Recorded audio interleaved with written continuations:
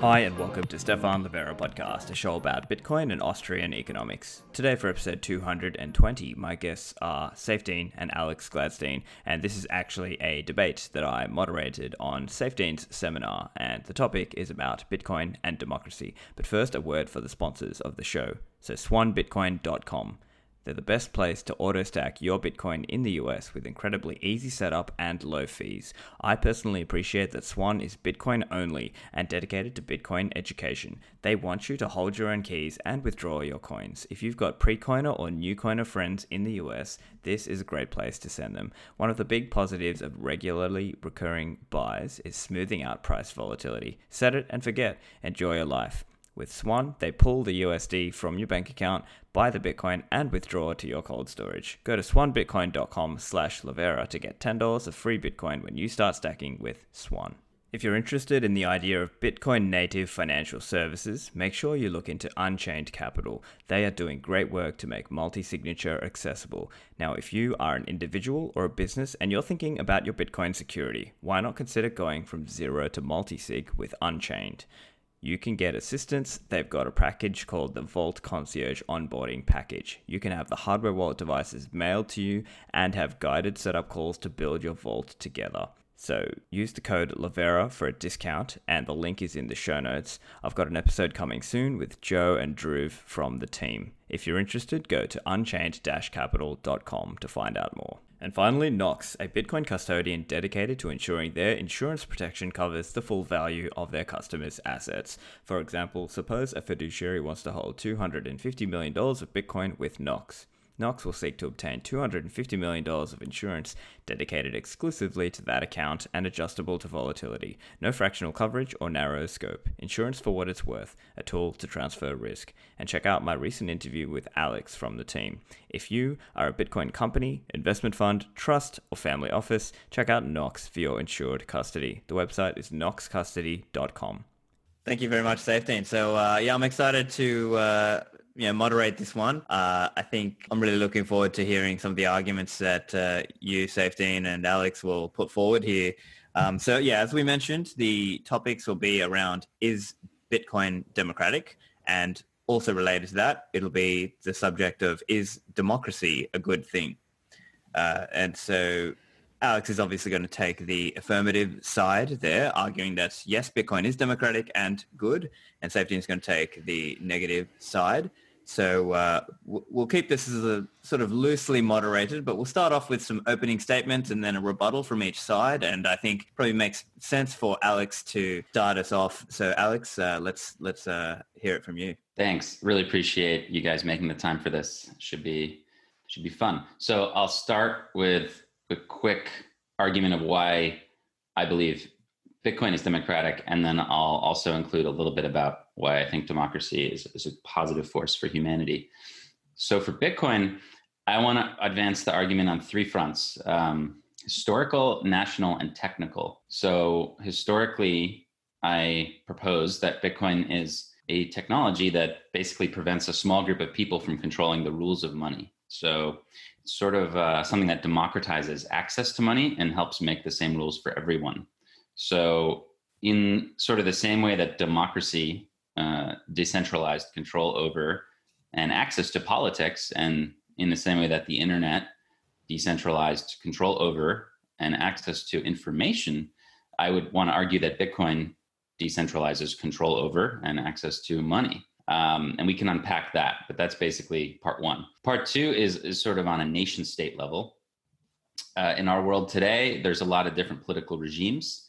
My organization, the Human Rights Foundation, tends to break them down into fully democratic, competitive authoritarian, and fully authoritarian. So you basically have this spectrum between democracy and dictatorship, open and closed societies.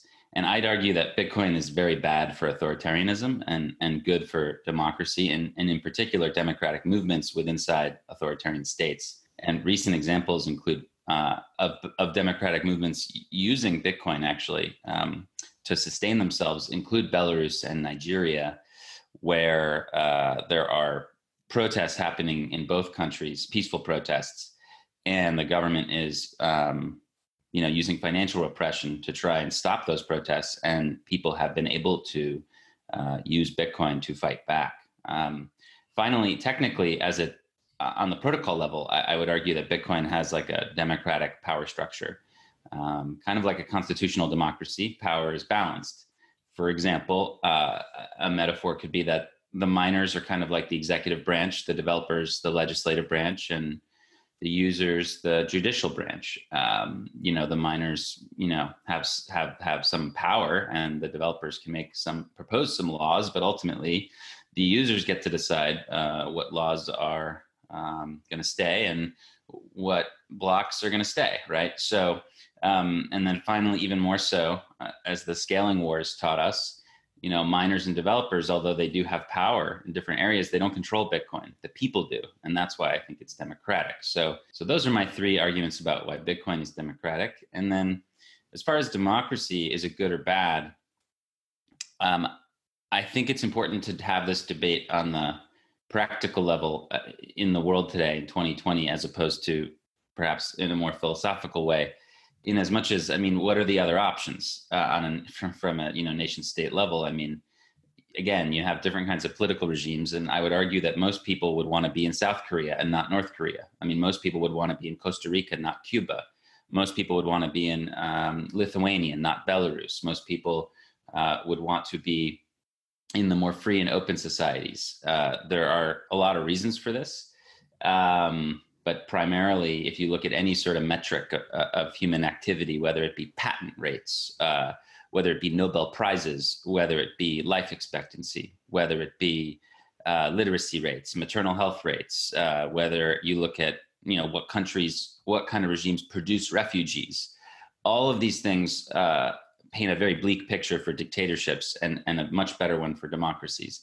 This isn't to say that democracies are perfect, but constitutional democracies that have rule of law afford people the ability to push back against their governments. So in moving forward, as just a concluding statement, I would say that while I'm not overly optimistic about financial freedom and privacy even, which may interest these viewers here, anywhere in the world, there's at least a small chance that citizens of countries like Switzerland or the United States could actually lobby for freedoms to be kept in these areas. Unlikely, but possible. And that's what a democracy affords. In a dictatorship, there's no chance. The Chinese citizens, the Saudi citizens, the Russian citizens, they're not going to get to lobby for financial privacy or freedom. It's not going to be an option for them. So this is why I think democracy is really important and helpful in today's world. Excellent. Thank you very much, Alex. And Safety, let's hear from you.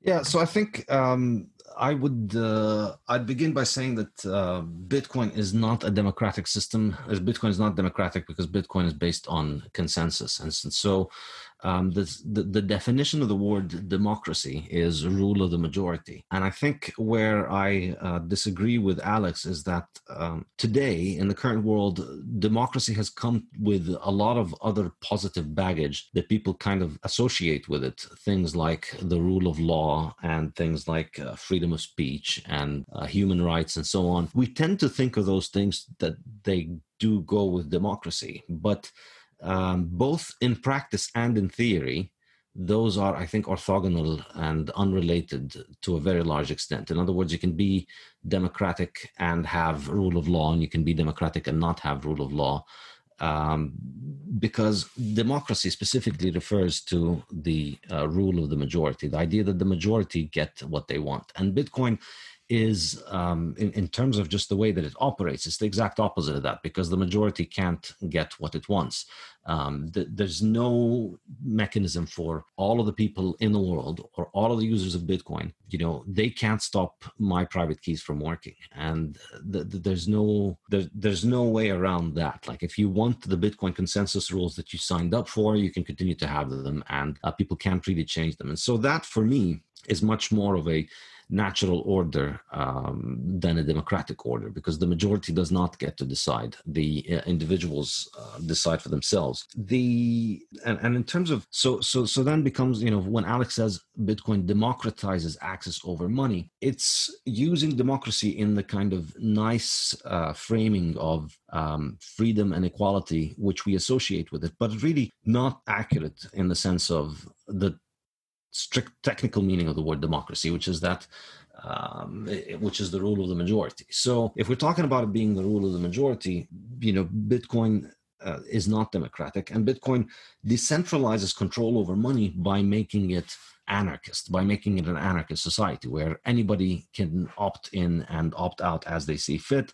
and nobody can force others. So that's the concept of free association. That's the concept of individual sovereignty. And that is contradictory to democracy, because democracy, if you believe in the rule of the majority, well, what if the majority wants to violate somebody's sovereignty? What if the majority wants to take away somebody's stuff? What if the majority wants to deny somebody their human right? That's perfectly democratic. And advocates of democracy tend to just do the same kind of shuffle that socialists do, which is, but that wasn't real democracy. That wasn't real socialism. Every single example of socialism that we've ever had has ended up with people starving. And yet there still are idiots in this world who tell you, no, but actually socialism can work. Now, I'll admit, obviously, democracy has a much better track record than socialism. If at least, although some would argue it's just because, democracy is the early stages of socialism. So obviously it's going to not be as bad. But still, the reality is, you look around the world, you see this kind of system where we just let the majority rule. It has given us all of the worst people that you can think of. Stalin was democratically elected. Hitler was democratically elected. Mao was democratically elected. Well, I'm not so sure if they held the elections in China, but I would presume so. But in any case, most of the worst criminals of the 20th century were democratically elected. And you could argue about whether they had freedom of the press, or freedom of speech, or human rights. Obviously, those things didn't work, but they still had the rule of the majority. And I think we can't perform this idea that it's the rule of the majority is the way to go. But then when the majority wants something that we don't like, well, then it's not real rule of the majority. I don't think that's very consistent, because you see, the majority will want bad things. And what ends up really working in the long run is not a situation in which the majority gets what it wants. What works, and the natural order of things, is for this to be out of the question. If we don't have the legitimating function of democracy out there, legitimating the idea that, government is a good thing, that government is out there looking out for you, government is there to help you. If we get rid of that horrible, dangerous lie, and we just, and people understand that they're out there in the world on their own, and that getting a bunch of other people to win a popularity contest with you, to help you win a popularity contest, does not give you magical rights to violate the rights of others, I think that's a far better way of understanding the world. And if you look at it, Alex presents it as if the alternatives are Costa Rica versus Cuba, or, the US versus China. But in reality, all of the examples of dictatorships and authoritarian regimes that are, well, maybe not all of them, but the majority of authoritarian regimes and dictatorships around the world are actually democratic. It's in the name of their country or political party, and they're all claimed to be democratic. And it's the Democratic People's Republic of Korea. That's that's the one that, you can call it authoritarian, but it still wins the elections. And then, you're arguing about how do we have the right elections, and how do we get the people in North Korea to have the right elections. And that's really where democracy is, that's where it's compromised. There's no legitimate way in which you can make the will of the majority become valid and become proper. There's no way in which that, the majority wanting to violate the rights of the others becomes acceptable. And in terms of the alternative, I think historically, it's an alternative that has coexisted with democracy for thousands of years, because democracy is not something new. We've had democracy for many, many years in many different versions. And generally, there's the natural order of societies, which is monarchy. And then when it starts to go toward the republican form, when it starts to go toward democracy, that's when societies really fall apart and don't last very long. So you look at monarchies, you see, if you look around the world, the problem with most political science today is that when they look at democracy, they put Western, liberal societies in the banner of democracy. And incidentally, all the good things, or maybe not all, but the majority of the good things in these societies do not come from being democratic. They come from the classical liberal tradition, which was, in a sense democratic and in another sense anti-democratic in a certain way. But it's really the idea of just liberal, the liberal tradition is what makes these societies prosperous. But if you think about it in terms of monarchies versus democracies, or versus republics versus places where people get to vote, you see historically, you see the examples of how countries went to shit basically after they got rid of their kings and replaced them with democracies. You see it all over the world. In my region of the world, you look at Syria, Iraq and Egypt, and you compare how they were under monarchies to how they became under republics. You compare them then to places like Jordan and Morocco, which remained monarchies, and you see just an enormous difference in the quality of life, in the peace and in the prosperity. And I think that's because it's, you have a very strong limitation on the fiction of democracy, and people don't want to rule each other. We don't have this legitimation of government. Yeah. Yeah, well, thanks very much, Safedean. So I think perhaps what we can have is a first round of rebuttal from each side. So Alex, if you wanted to go back to Safedean here, and it may be a good point to touch on would be, there seems to be a slight definitional conflict around what we define as a democracy. So maybe that would be a good point for you to touch on in your response. Yeah, absolutely. So I think there's a lot, I agree with what Saif just said, but I think that it all comes down to your interpretation of the word democracy, right? So you kind of have this view, or that you're advancing, that democracy means majoritarianism. So if you look at the word, it just means rule by the people. It doesn't say anything about voting or majority rule or minority rule, et cetera, is what I would argue. And I would actually agree, majoritarianism is very bad. I will absolutely agree on that. And Bitcoin protects against majoritarianism. I would also say that, and I agree that you'll be able to accuse me of kind of having it both ways or whatever, but like the socialists. But this is a very specific version of democracy that I'm speaking about.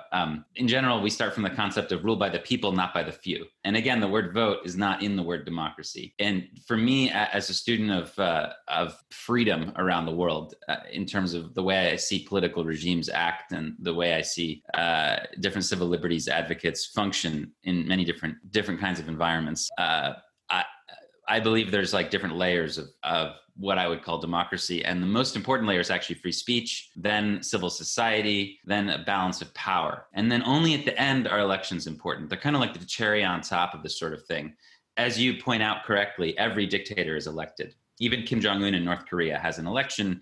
He's, of course, the only person on the ballot, but it is an election. Hitler was elected. All these, Stalin, they all have these rigged elections. So we would actually argue from our sort of human rights democracy point of view that none of these are legitimate, and that elections aren't legitimate unless they're free and fair and unless there's a free press. So I think it is definitely, you could accuse us of trying to have it both ways and trying to be very specific about the interpretation. But for me, democracy is a what we call liberal democracy, which is a marriage of these liberal Enlightenment values, which I think we both agree are very important, things like free speech and property rights, with a occasional voting mechanism that allows the people to shuffle those in power.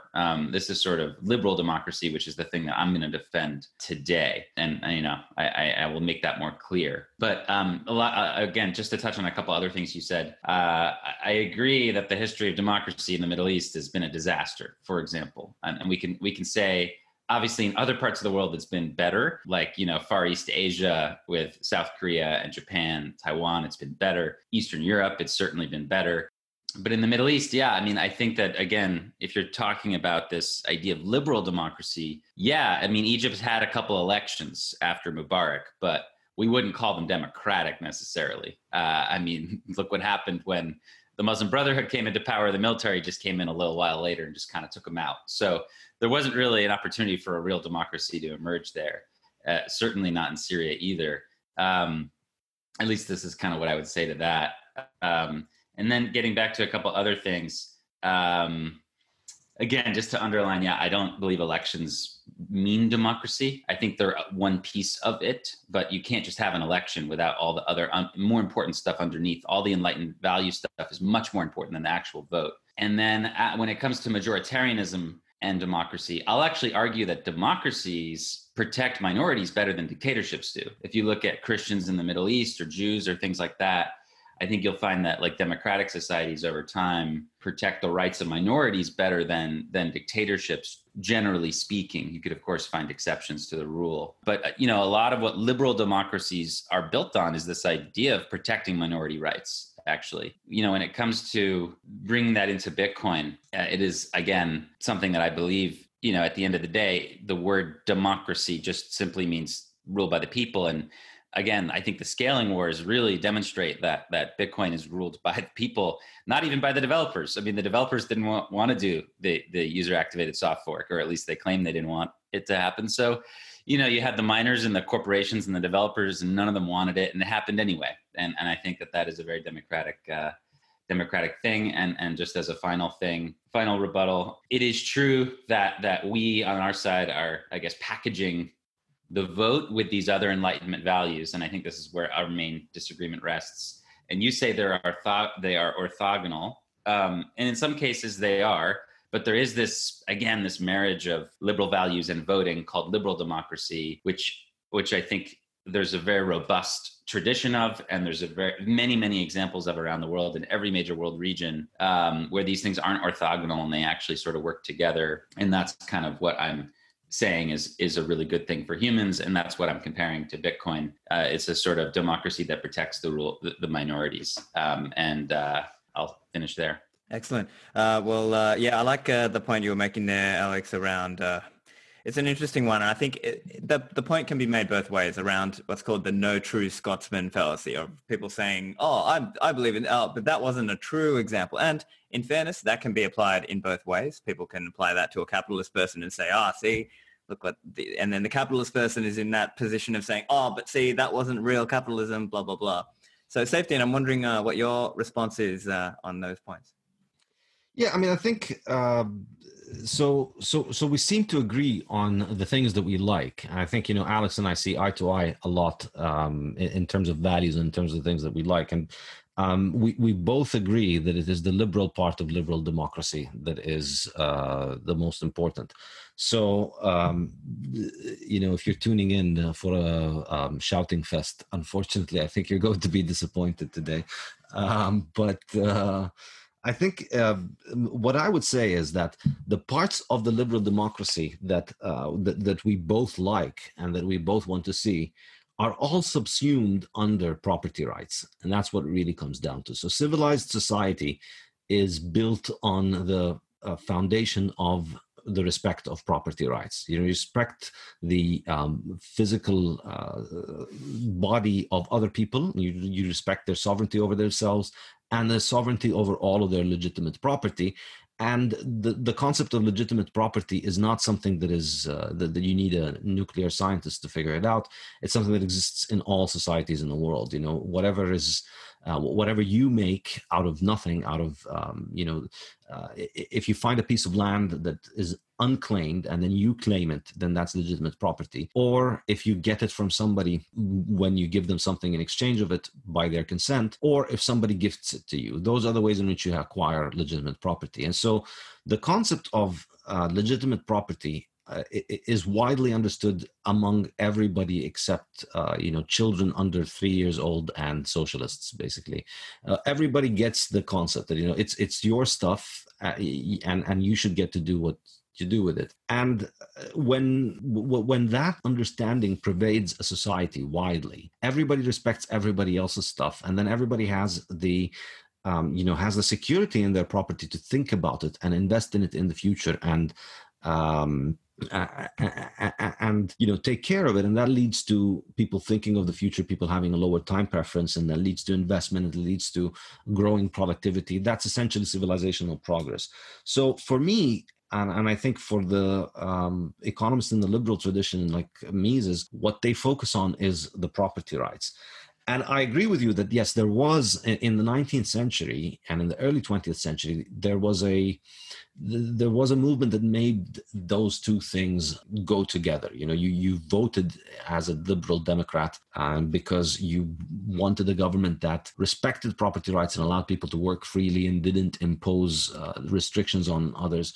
And so maybe for a nice few years there was a move where democracy was leading more and more toward more liberal outcomes. But I think if we're going to be actually a little bit more thorough in our investigation, we'll see that the dynamic usually works the other way. As societies moved away from monarchical structures toward democratic structures, they started protecting property rights less and less. And I think the main point here is what I took from Hans Hermann Hoppe's incredible book, Democracy, the God That Failed. The entire first chapter is on time preference. And I think this is just an enormously important idea, that democracies are inherently high time preference, whereas monarchies are much more of a low time preference focus, because the monarch thinks of the country as their property and expects it to pass on to their children.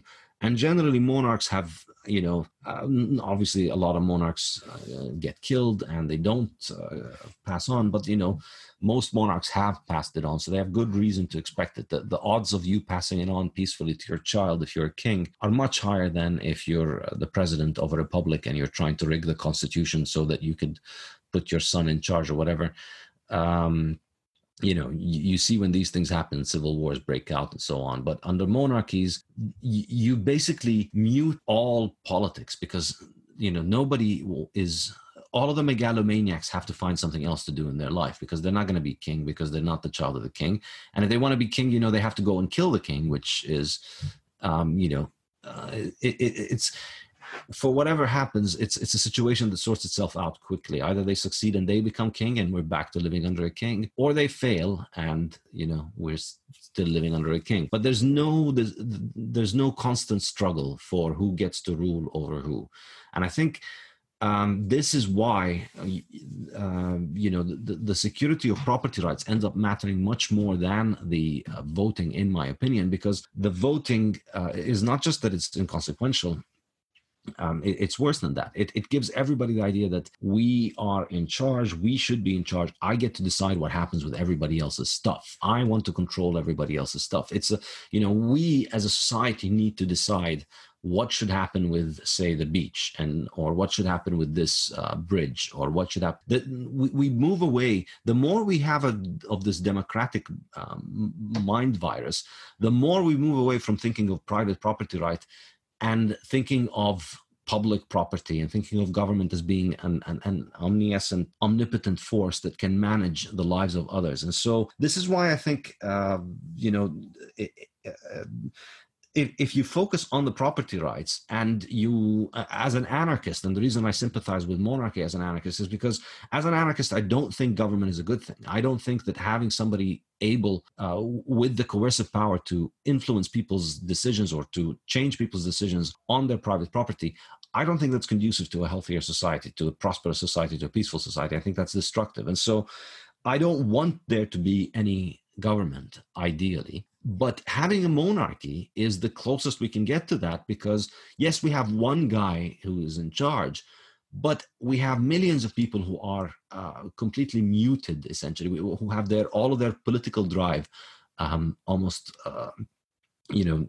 extracted from them, because they just find other things to do. And that's generally the case in monarchies. Not nobody, but people are far less concerned about politics than under democracies. And so this is really why I think, and if you look at what happened in the 20th century, the 19th century brief marriage between democracy and liberalism quickly gave way to democratic socialism and democratic nationalism and national socialism. All of these things which came through the ballot, they came because of the strengthening of democratic reforms, I think. Yeah, so really interesting. And so, Saifedean, I think this is one of those areas where I agree with you, but in the spirit of being a fair moderator, I'm going to try and ask you a couple hard questions anyway. So I could say, let's say I'm putting on the pro-democracy hat.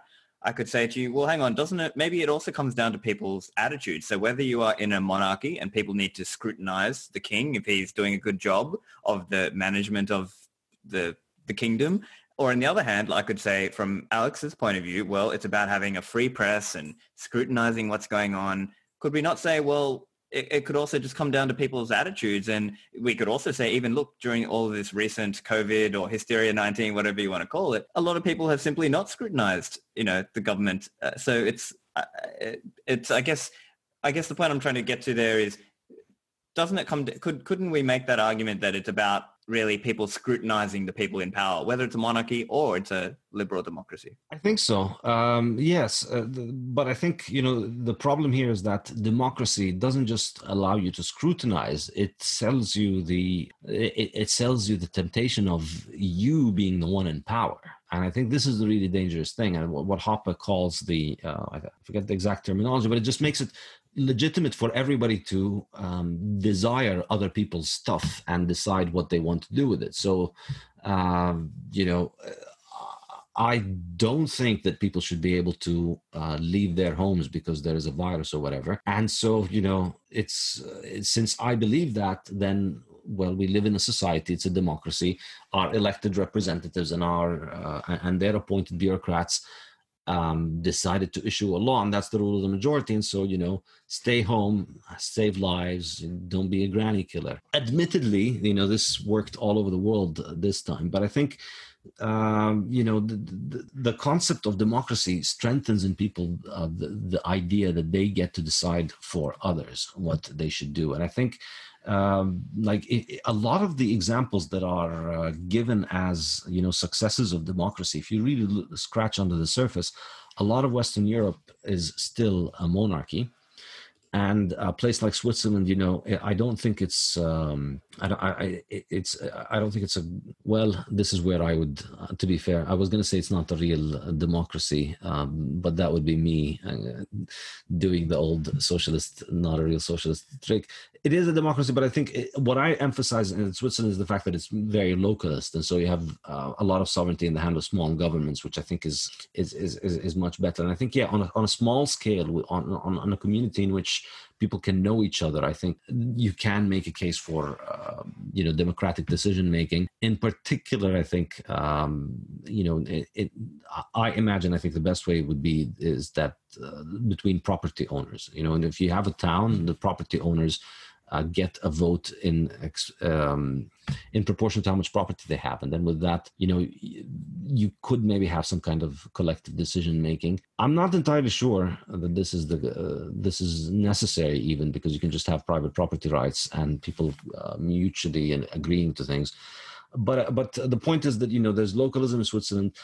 Japan is a 2000 plus year monarchy, and it's only been a democracy recently, but it's spent thousands of years as a monarchy under the same family, the longest ruling family in the world. So a lot of the credit that democracy likes to take for a lot of things is probably not entirely the outcome. And of course, there's the kind of general, the overarching theme, which is that democracy basically is taking credit for the benefits, for the products of the Industrial Revolution, which, let's face it, came out of England, which was not democratic in the 17th and 18th century. That's when the engine came out. That's when really our lives were transformed by being able to utilize so much more energy into our lives, and that gave us all these amazing technologies.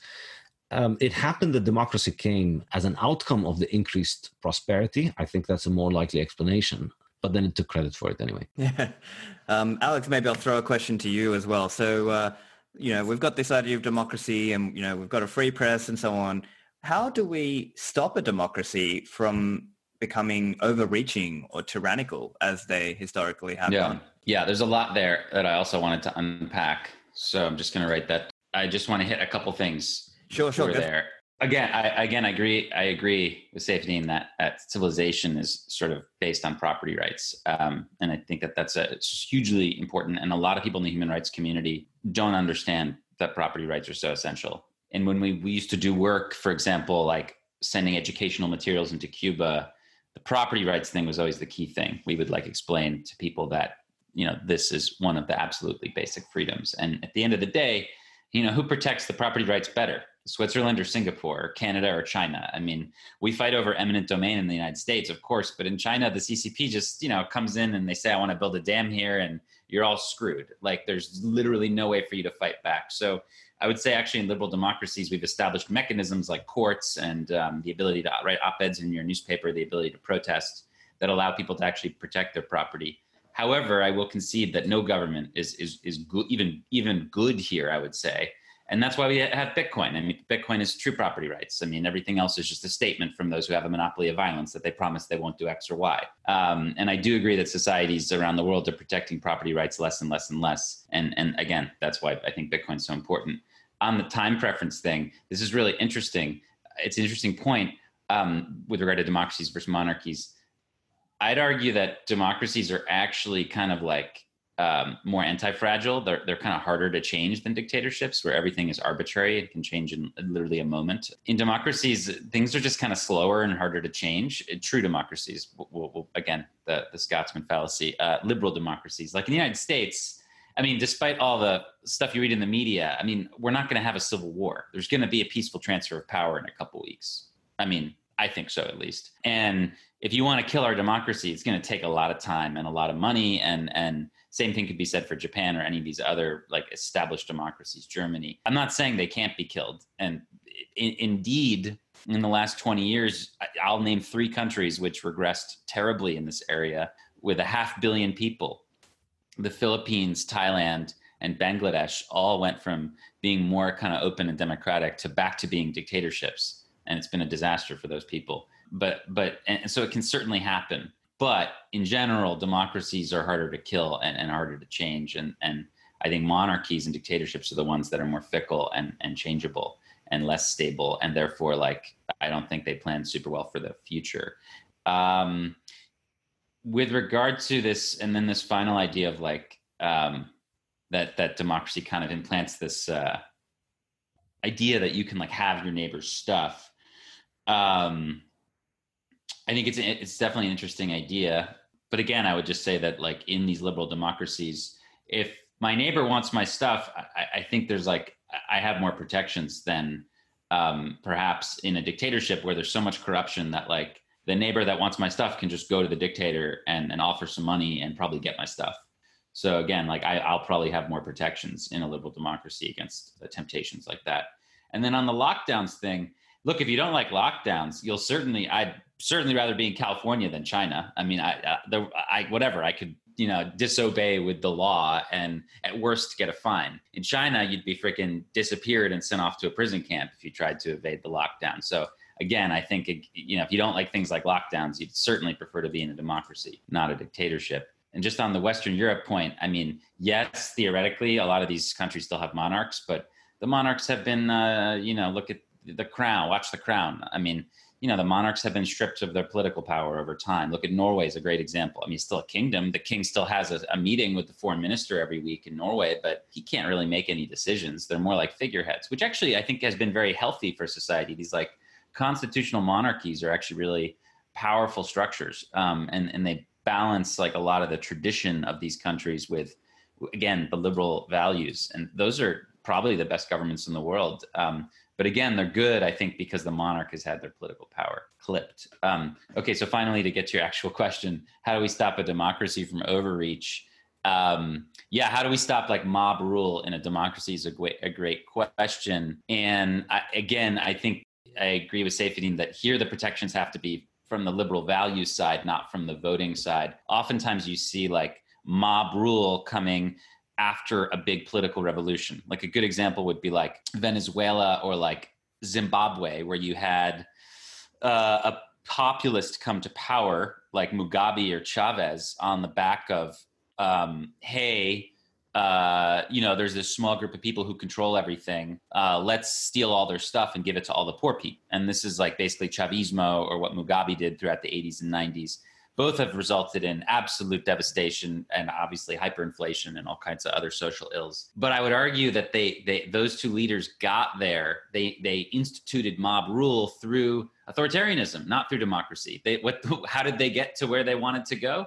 They destroyed democracy. Chavez, over time, over the over the 2000s and until he died, 2013, he packed the courts with his cronies. He created his own legislature because he didn't like the one that the Democratic legislature. He didn't like the laws they came up with. He took licenses away from the free press, so he dismantled it. And same thing with Mugabe. I mean, both of these people are war criminals, basically, who took their countries back in time 100 years. But I think they did it through authoritarian tactics, not democratic ones.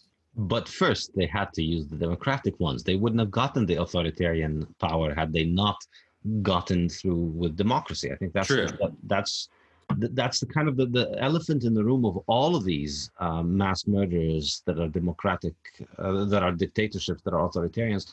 All of these places at one point in time, everywhere was a peaceful, happy monarchy with a king and people who minded their own business, and life went on. And then a bunch of idiots went and got educated in the US and the UK and learned some stupid socialism and decided, hey, what our country needs is for me to kill the king and be in charge and take over all of the stuff. And then we will become a civilized, advanced country like the Europeans. So let me just start by killing the king. And then, all of these places go to shit after that. I think this is kind of the real point that's missing, which is, I appreciate that you pointed out constitutional monarchies as being a good form of government, but I think you misidentified what the advantage is. You said because constitutional monarchies clip the wings of the monarch. I think it's the other way around. Constitutional monarchies are good because the king is always there as a check, preventing the democracy, preventing the emergence of a Chavez or a Mugabe or a Hitler or a Mussolini or an FDR from that democratic system, because that's what democracy naturally tends to. It's an entire power structure that is in charge of itself. Once you're in power, you're the one who decides who gets to count the votes. You're the one who decides who gets to run the elections, who gets to open a newspaper, who gets to say what, who gets to run any factory, of course. And of course, the major one and the most important one is who gets to print the money. That's the dynamite in the hand of the children of democracy all over the world in the 20th century. Just winning that popularity contest means you get to literally print money. And so if you have a king, you can't get to that level. The king will always undermine every next tyrant just before they become a tyrant. They just fire them and get a new one. And I think if you look at, for instance, look at the early 20th century, when all the world essentially, or the mid 20s and 30s, when after World War I and after the Great Depression, all of these countries started to go toward these authoritarian regimes. The monarchies were the ones who didn't. You look at Germany, Italy, and US, they essentially went toward completely collectivist economic systems, and Russia as well, because they didn't have monarchies. Britain, on the other hand, had a monarchy, and so it continued to alternate one prime minister after the other, and never, the closest you could come up with was Churchill, but Churchill was no Hitler in terms of. And the British economy never had a Mussolini figure. And I think the same is true for Sweden. The same is true, I think, you see it in monarchies all over the world. I look at Jordan. It's very hard for a prime minister to come up and take over power and develop a power structure of him and his supporters that is strong enough to take over the country and then start really giving them a lot of financial benefits from it. It can't happen, because as soon as a lot of disgruntlement happens about the prime minister, the king just fires him. And so you have this constitutional monarchy is a wonderful check on parliament. It's a wonderful check on democracy, because there's always a king, and you can't be king. You can't be the one who is the top dog in the country. And I think, it doesn't sound nice from a perspective of fairness. Why does he get to be king and why don't I get to be king? And I think if you think about it in terms of just the natural order of society, I think it makes much more sense in that, I have my own life. Everybody gets to have their own life. And then, one guy has the job of thinking about our society in the long run. Ideally, of course, I don't think it's a good thing that we have any kind of government. But if I were to have one, I'd much rather be farmed by a monarchy than be farmed by a democracy, because the monarchists, they've been in power for hundreds of years, and their plan is to have pass this over to their children hundreds from years from now. And so they care about what happens to the country in 10 years. They don't want to rob the country today and then suffer the consequences in 10 years. So you look at monarchies, you see they're far less likely to engage in inflation than in democracies, because in democracies, everybody rallies around the leader. Everybody thinks, yes, we need to feed the children and build the hospitals or build the roads or whatever. And that just legitimates what the function of government is. Whereas the king is thinking about the fiscal crisis that will meet their son in 20 years from now. They don't want to give their son a hyperinflation to deal with in 20 years from now. So they're much less likely to do that. And that's why monarchies have much lower inflation rates overall. Now, in terms of democracy being harder to change, I think, maybe the U.S. won't have a civil war, but I think it's kind of strange how democracy gives people this illusion that, well, things are all right because we get to vote, and no matter how bad things get, people continue to be suspending the realization of it. I mean, I think really what happened in the U.S. this year in terms of just the economic devastation that happened to people and the security situation in American cities is absolutely calamitous, and it's not something that is, it's not something that was normal 100 years ago. If you told somebody living in the U.S. 100 years ago that in 100 years you would, in 2020 it'll be very difficult to walk in the streets of any major city in the U.S. and be safe, it would sound astonishing. Like, who came and conquered this country and destroyed it in order for it to reach that stage? And I think it's not something unique to the U.S. It's something that happens a lot. Once you move down that path of government as the arbiter of who gets to keep what, and once you have high taxation, once you have a central bank that favors some people at the expense of the other, all sense of justice corrodes, and society begins to fall apart more and more. And this is really much more common in democracies than I mean, if you think about democracy from the no true Scotsman fallacy, it's only democracy when it leads to roses and rainbows, then yes, democracy protects against that. But if you think about it in terms of, if you think of democratic politics and more broadly, you see that what has protected most places from degenerating into open societal warfare has usually been the presence of a monarchy. So you look all over the world, you see that many of these monarchies continue to be stable in regions that are very unstable. You look at Jordan and Morocco, the last 100 years in Arab politics, Jordan and Morocco have basically been almost entirely peaceful throughout this time. They have peace, they have prosperity, they live as monarchies. You compare to their neighbors who had gone through republics and just how much things continue to get worse.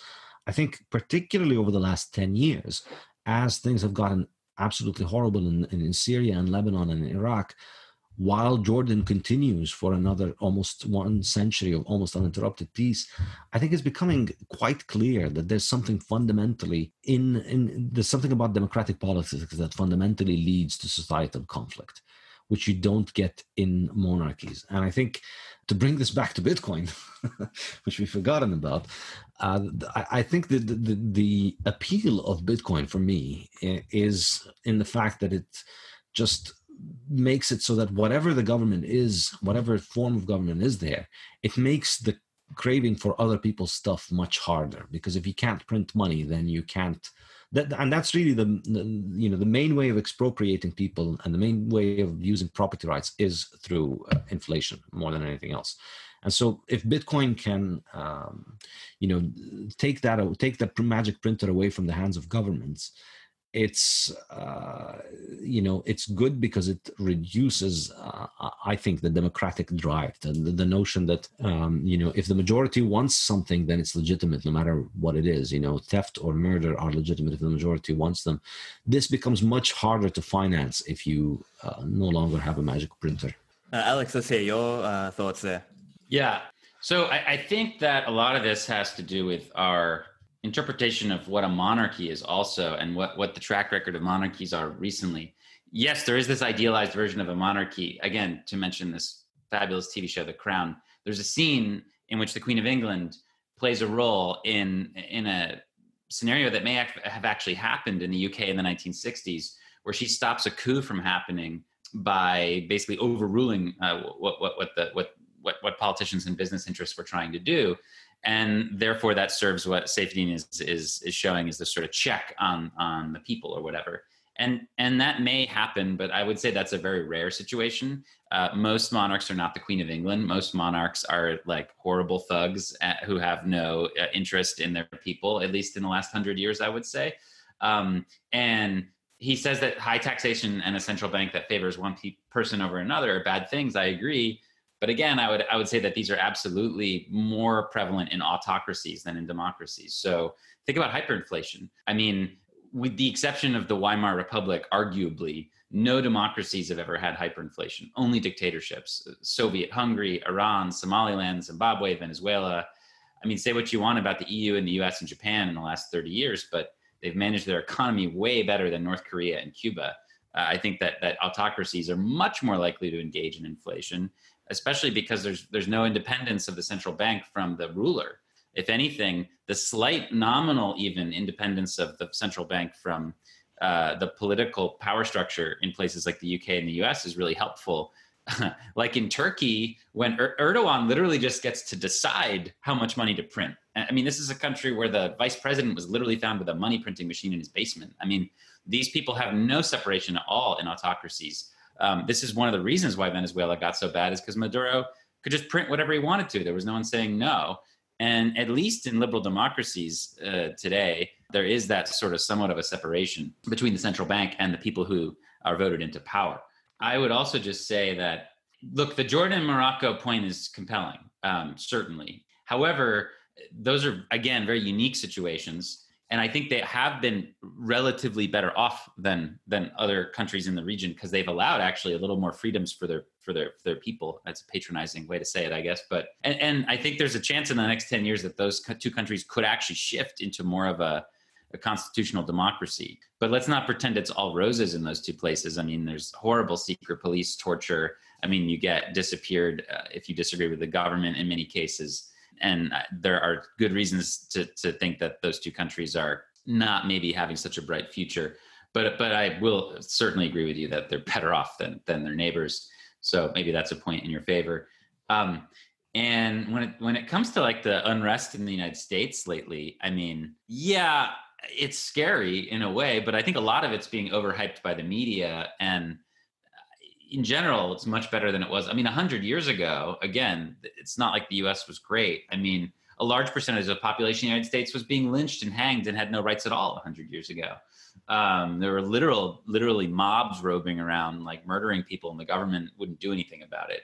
And today, while that still seems to happen in some areas, most of the time there's accountability. I mean, or at least there's a show about accountability, which is better than nothing at all. Finally, the last point I'll make is, actually the appeal for Bitcoin for me is that it's not a monarchy, that your background means nothing, your bloodline means nothing. Bitcoin, I think, is for the people. It doesn't discriminate. And that's why it's, democratic, I guess, in this word, ruled by the people, if you actually just look at the Greek word democracy. So that's why Bitcoin's actually exciting for me, I guess, is the opposite of why in some ways it's exciting for Saifedean. Yeah, I mean, if I could just say, like, I think obviously, yes, you by the time that you've gotten a hyperinflation, by the time that you have somebody in charge who's able to just commandeer the central bank and destroy the currency, then yes, you've already crossed the you've already gotten rid of all the liberal parts of liberal democracy, and you've crossed over into the territory of illiberal democracy and authoritarianism, and you've become a Chavez or a Mugabe, or but I think I think it's slightly disingenuous for democracy advocates not to take ownership of this. Like, it was democratic elections that led to this, and if it wasn't, if it wasn't for the initial ideas that come, in the 50s and 60s and 70s. In the 70s, Venezuelans started voting for nationalizing the oil company and started voting for, more public spending on. It always begins with the nice sounding things. Like, nobody wants to have children not educated, and nobody wants to have poor people not being able to afford to go to the hospital. All right, so then let's just nationalize the oil company, and then we get to keep all the profits. But, when you have a democratic mindset, this leap of, all right, there are hungry children, and if we nationalize the oil company, there won't be hungry children, that becomes very easy because you have that we. Once you start believing that there is a we out there, and that we can decide how to allocate and take things, and that the fat cats at the oil industry are making too much money, whereas the hungry children are going hungry, and we can fix that. Just take a little bit more of money from the fat cats and the oil company and hand it out. It sounds innocuous initially, but once you've established that habit, the more important thing that you establish is an organ of the government that is in the business of taking from others and giving to others and deciding who gets to take and who gets to give and who gets to get. And so basically, once you've created that, then it's really a matter of time until that degenerates more and more. And then that gets co-opted into the democratic political process, wherein you buy people's votes by promising them to give them other people's stuff. So, this is how it started in Venezuela. Venezuela in the 1950s was the fourth richest country in the world. It was one of the richest places in the world. It was, I remember up until the 1980s and early 90s, people spoke of Venezuela as being different from Latin America. Latin American countries were basket cases with inflation, and Argentina and Brazil were having their prime ministers and presidents taken off in helicopters and stuff, and all of these places were going to hell.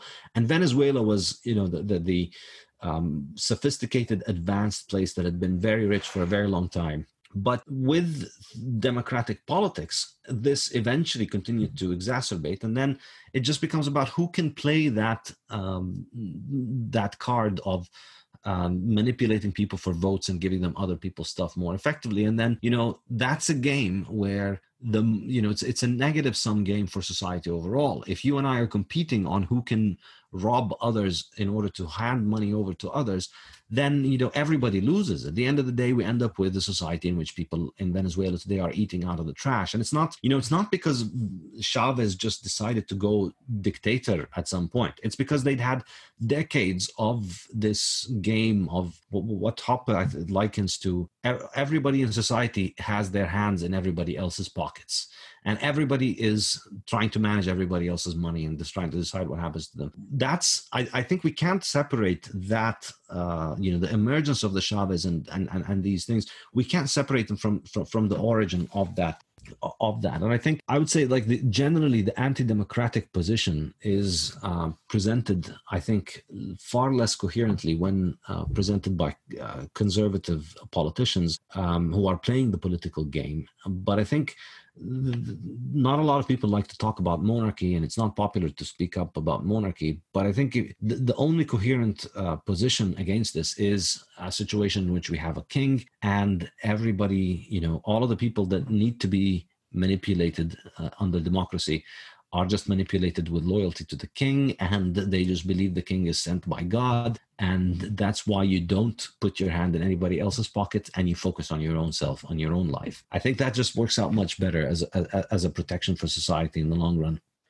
Excellent. Thank you, Safety. So look, we're coming to time, so perhaps it's a good time to just have final comments from each side. So perhaps, Alex, if you would like to lead off with your final comment. Yeah, again, I think liberal democracy to me holds up as the best form of government. I think absolute monarchy is obviously bad for humans. I mean, the best example is Saudi Arabia, which is a disaster on every possible level. You can make a case that constitutional monarchies are good, but I would argue that only the ones in which the monarch has had their power clipped away have functioned well. And I also think that liberal democracies have had much less shenanigans when it comes to money printing than autocracies and absolute monarchies, just as a general rule. Obviously, coin clipping itself was done first by kings, right? And a lot of the technology we're excited about is in Bitcoin is a protection mechanism against coin clipping, basically.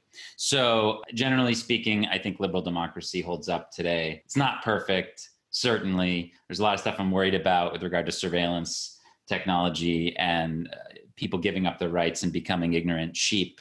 But a lot of this was predicted by people like Tocqueville. I mean, a couple hundred years ago. You have to, citizens of democracies have to be quite active or else, things go south.